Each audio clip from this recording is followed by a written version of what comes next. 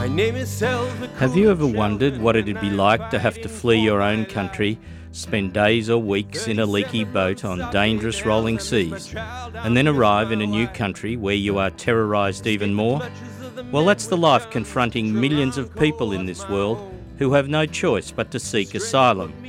All these people want is a fair go, but here in Australia, our government, in our name, treats these desperate people with cruelty and inhumanity. Here at 3CR, we aim to give these people a voice, a chance to speak out, and let you know that they are just like us, people with hopes and aspirations, people who deserve to be treated as we would expect to be treated if we found ourselves in this position. Refugee Radio is the voice of refugees. It's hard to go on living when your future is denied. Good morning and welcome to Refugee Radio. I'm your host, Celine Yap. Thank you for being with us this morning.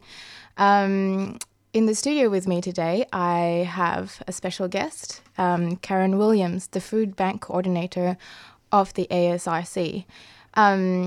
Also, I guess, in terrible news this week, I just thought I would touch on this. Another asylum seeker has passed away at Yongah Hill. I think he attempted self-harm and he passed away from that, unfortunately. And I think we really need to look at ourselves as a country and think about who's doing this. We are doing this. Our government is doing this on our behalf. We need to understand legitimacy.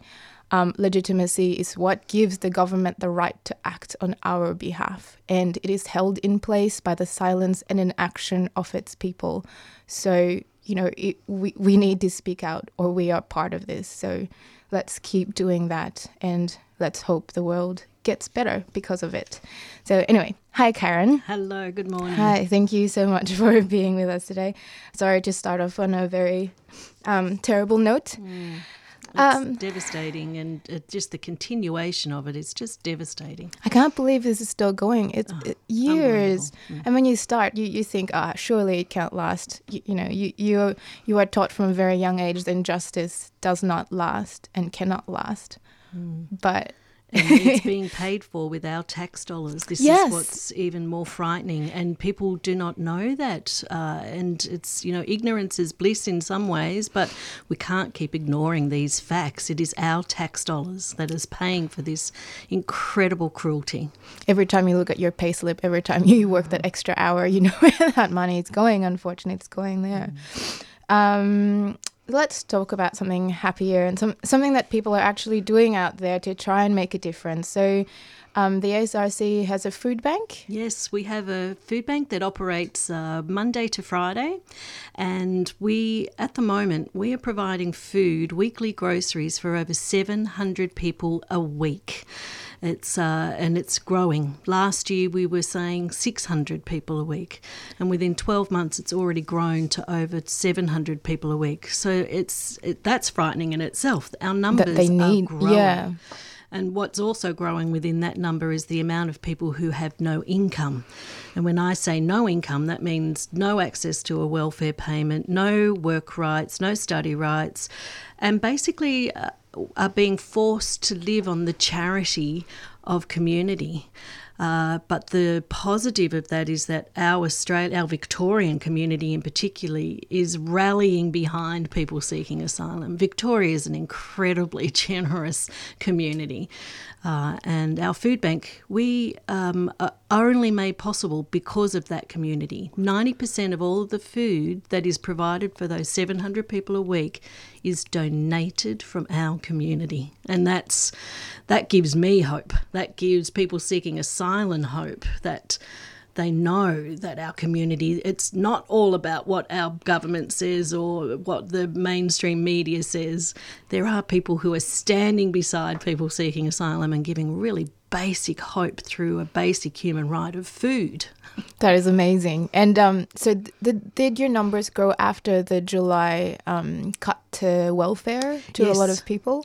The government again this year is now continually cutting it's called a status resolution support service payment. It's a welfare payment and it is what it says. It's while people's status is being resolved. So because they can't work. They can't work, Yes. and they can't, or they're not given work rights. It's not, they can work. Yeah, they want to work. Exactly. Yes. But the government doesn't allow them to. So that payment, that welfare payment for people who are on bridging visas, if you're even fortunate enough to access that payment, is only 89% of Centrelink. It's way Tiny. below the poverty line. And if you're trying to pay rent, you're trying to pay power bills, gas bills, phone bills, one of the things that loses out is quite often groceries. So over 60%, sometimes in a week up to 70% of people accessing our food bank are people with no income, no money, and are relying on our food bank for their weekly groceries for their families and themselves.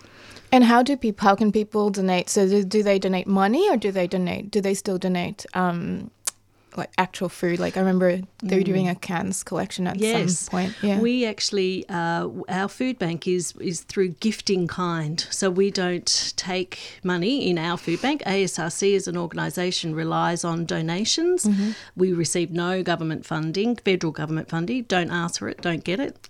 Plus we need to be apolitical and be a voice for people. Yeah. So, yes, we rely on that donation of food. That 90% of food is given to us through bags of rice, through cans of legumes, through all of those essential items. We ask people, we give a list of essential items. Is that on your website? Yes, it is. Okay. Yeah, absolutely. And your Facebook page as well? Yes, on our Facebook page, Yep. ASRC Food Bank. Mm-hmm. And that essential list also ensures that we can only provide so much food, but we want to make sure that that food is what people really need for some form of health and well-being. Not like 2-minute noodles or something. Yeah, exactly. So we Yeah. always ask for things like basmati rice, Yeah. tinned legumes, tinned tomatoes, tinned tuna. We do have people who also sponsor food. So nice. if they can't actually donate the gift in kind, they will donate money to a wholesaler, and then we receive, say, a 25-kilo bag of rice. Oh, which that's is- really good. So you don't have to yeah. deal with the incoming cash. Exactly. Yeah, okay, that and makes then sense. it's much better value. So we're always trying to, get our best bang for the buck. There's no doubt about that. Yep. But we also love it when schools and church groups and community groups and scouts and they'll do a food drive. And it's also a great way through food is to start those conversations. We don't start talking about visas. We don't start talking about the camps. We start talking about food. Yes, 'cause And it's it such a allows basic you- need. Everybody Yeah. recognises that and can meet on that platform. Yeah, and it's something that we all talk about. Yes. Melbourne in particular as well. Yes. We love our food, so it's a great way to start those simple conversations. And then you say, did you realise that our government doesn't provide work rights or doesn't even allow a status resolution support service payment for a lot of people? And then it starts, they think, really? Yeah, because it doesn't make sense. Like if you're not exposed to it, you don't realise this is what's happening. This is what's happening. Yeah. Also within the food bank, we rely on rescued food. So the majority, 90% of our fruit and veg comes from organisations like Fair Share and Second Bite and Oz Harvest, Food Bank Victoria. We have fabulous relationships with those organisations as well. And again, that's the community getting involved and helping to support people who need a basic human right of food in their bellies, and the dignity of being able to provide food for their families. I'm glad you touched on that because I know that the way the ASRC hands out food is quite it's quite an interesting process. I thought the first time I heard of it, I was so amazed because you can, like we were just mentioning before, food is such an interesting thing because you can take away someone's dignity by just the way you supply them food, and in the same way you can give back a person's dignity by the way you give them food. Absolutely. So before we continue on this, I just want to play a snippet of an interview that I had with Reza Yaramadi. He was an asylum seeker that was detained on, I think it was Manus. Yeah. And he came in for an interview. It must have been like, oh, my computer just died. Oh no. Okay, here we go. We've got it. Anyway, he came in for an interview, and I remember at the end of this interview, I sat in my car and cried for ages, because I think hearing from them how, if you've never been in that situation, you don't realize the importance of dignity and Reza. So if you haven't met Reza before, Reza is always fantastically dressed. He shines his shoes. He always walks around in a suit. He's very proud of his identity, and when he told me this story, I guess I saw him in it, and I saw what had happened to him. So I hope this works. I'm really sorry if it doesn't. I'm going to give it a go. Check this out. We were treated very badly by Serco, Department of Immigration. I remember that I could understand a little bit of English, just a little bit, and I remember that I was running to line up for lunch, and there was a Serco officer he was calling us, look at the animals. In my culture, that's not acceptable, to be called as an animal. And I was like, oh, look at the animals. They're running for food, but if you don't line up, if you don't get there on time, you will have no food. So it was a very bad time for me in the detention center, especially if...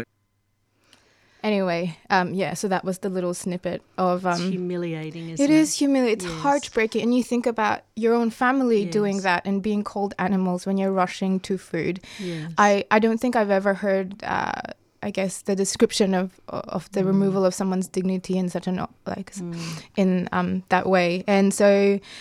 And then on the other hand, I heard about how the ASRC gives out food. So could you talk about a little bit about that and how you set it up? So we actually have set it up as a little mini supermarket. So we have shelves and we have a fruit and veg area. And just recently we received a grant and we were able to buy supermarket trolleys. And I can't tell you the excitement on our volunteers' faces and our members seeking asylum to actually have a trolley. We were like, wow, this is exciting, because it was all about just that dignity of being able to walk through a little mini grocery area, and they have that agency to choose their own food. Yes, we have to place limits on food. We are guided by what is donated, and we always have to make sure there's a level of fairness as to what everybody is going to receive on a day. We might have 50 to 60, some days up to 80 people in a day coming through our food bank, and most food banks offer a hamper of food, or say, what do you want? Well, we'll get it for you. But we actually allow people to actually shop for themselves. We have buddies who go with them. Oh, that's nice. To help them make some choices, because a lot of our food here is unfamiliar. If you think of every can you pick up in a supermarket, it's in English.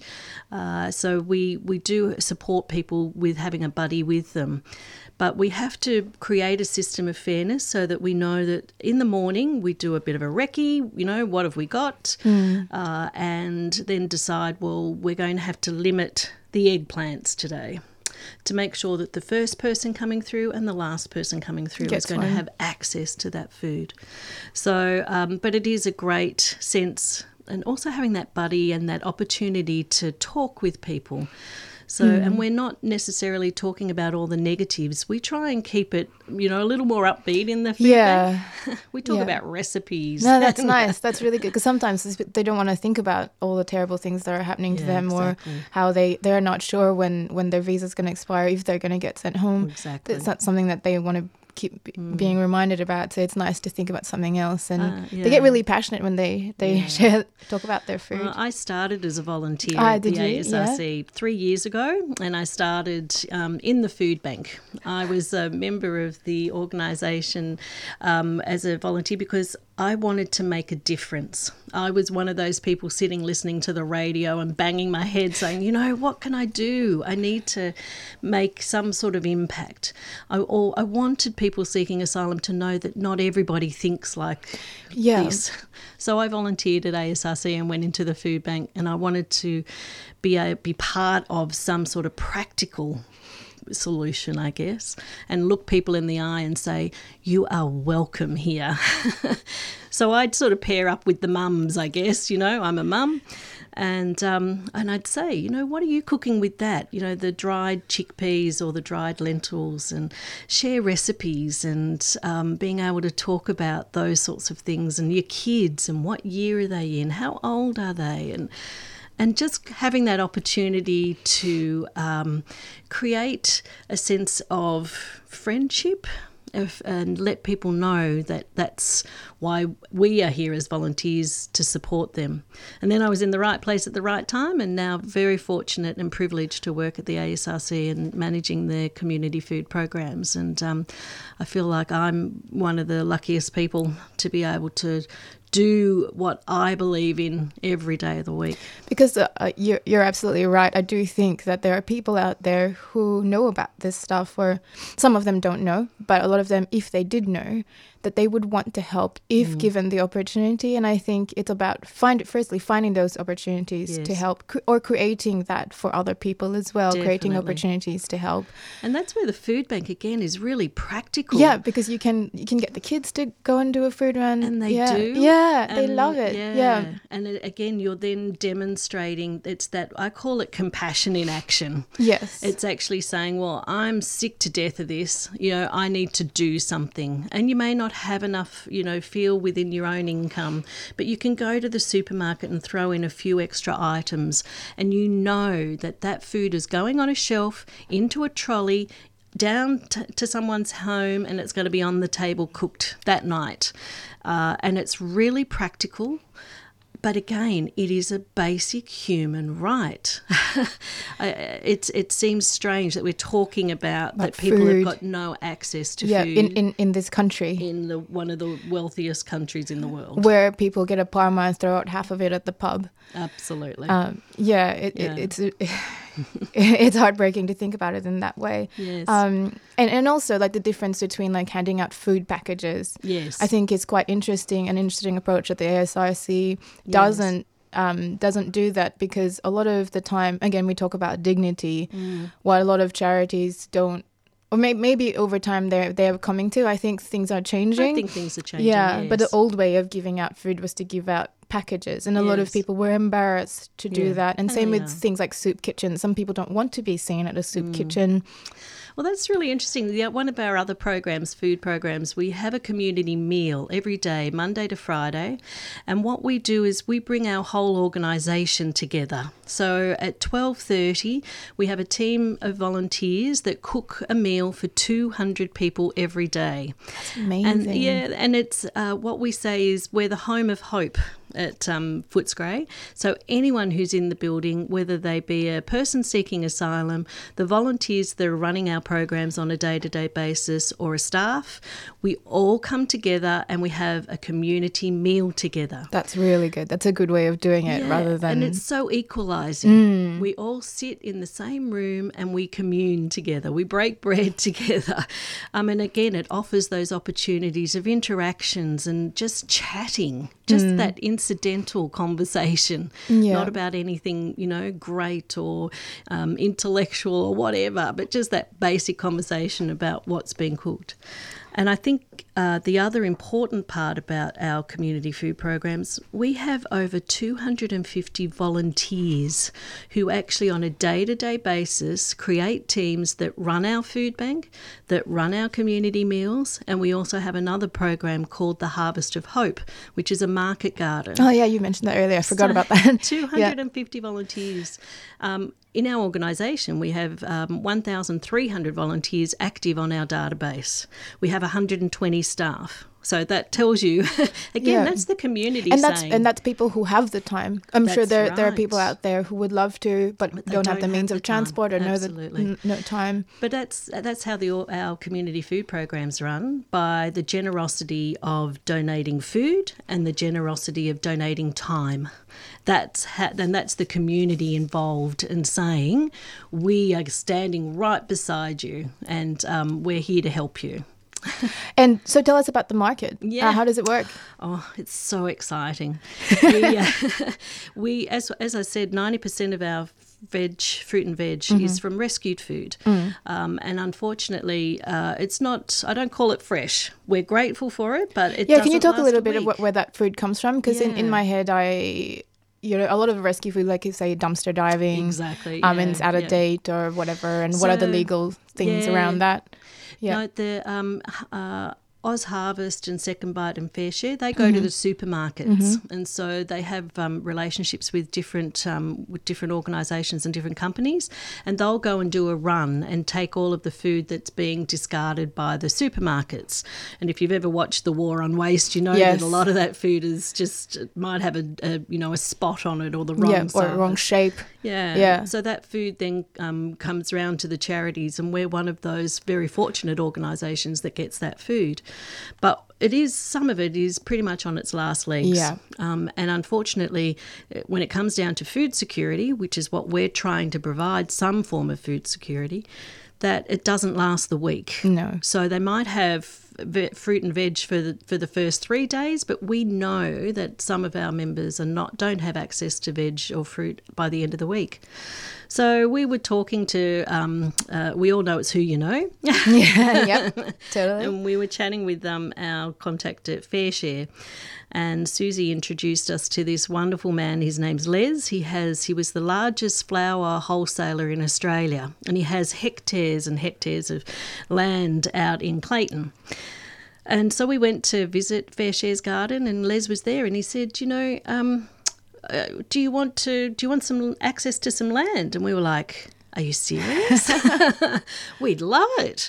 And so he just said, I've got this plot over here, it's not doing anything, do you want to have, I've had refugees work with me, they're good hard workers, I'm happy to help. And we were like just dumbfounded. And so within a very short space of time, this is in November last year, we started planting our own harvest. And so it was donated land from Les, it was donated seedlings from Fair Share and from Les, and then we had to very quickly put together another volunteer team. Yep.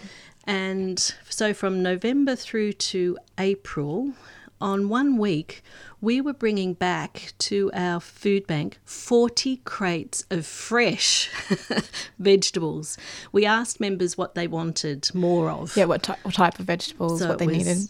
Eggplant, zucchini, chilies, basil, sweet potato. And so 40 crates. And that we couldn't even fit it in our cool room. No it way. was like, this is amazing. So for a few weeks after that, we didn't have limits on eggplants and zucchinis, and it's like, oh, this is wonderful. That is pretty amazing. It can be done. These are the types of things you sit there and think about. Wouldn't it be great? And here it's happening right in front of us. That's right. That's really amazing.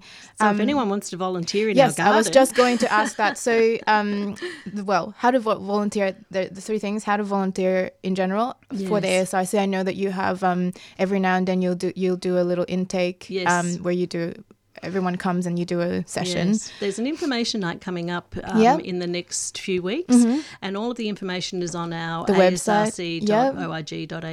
Yep. And if you click through to how to get involved, and it'll give you all of the information. And we really need people who can cook also to come in and help our teams, and people can come out and work in our garden as well.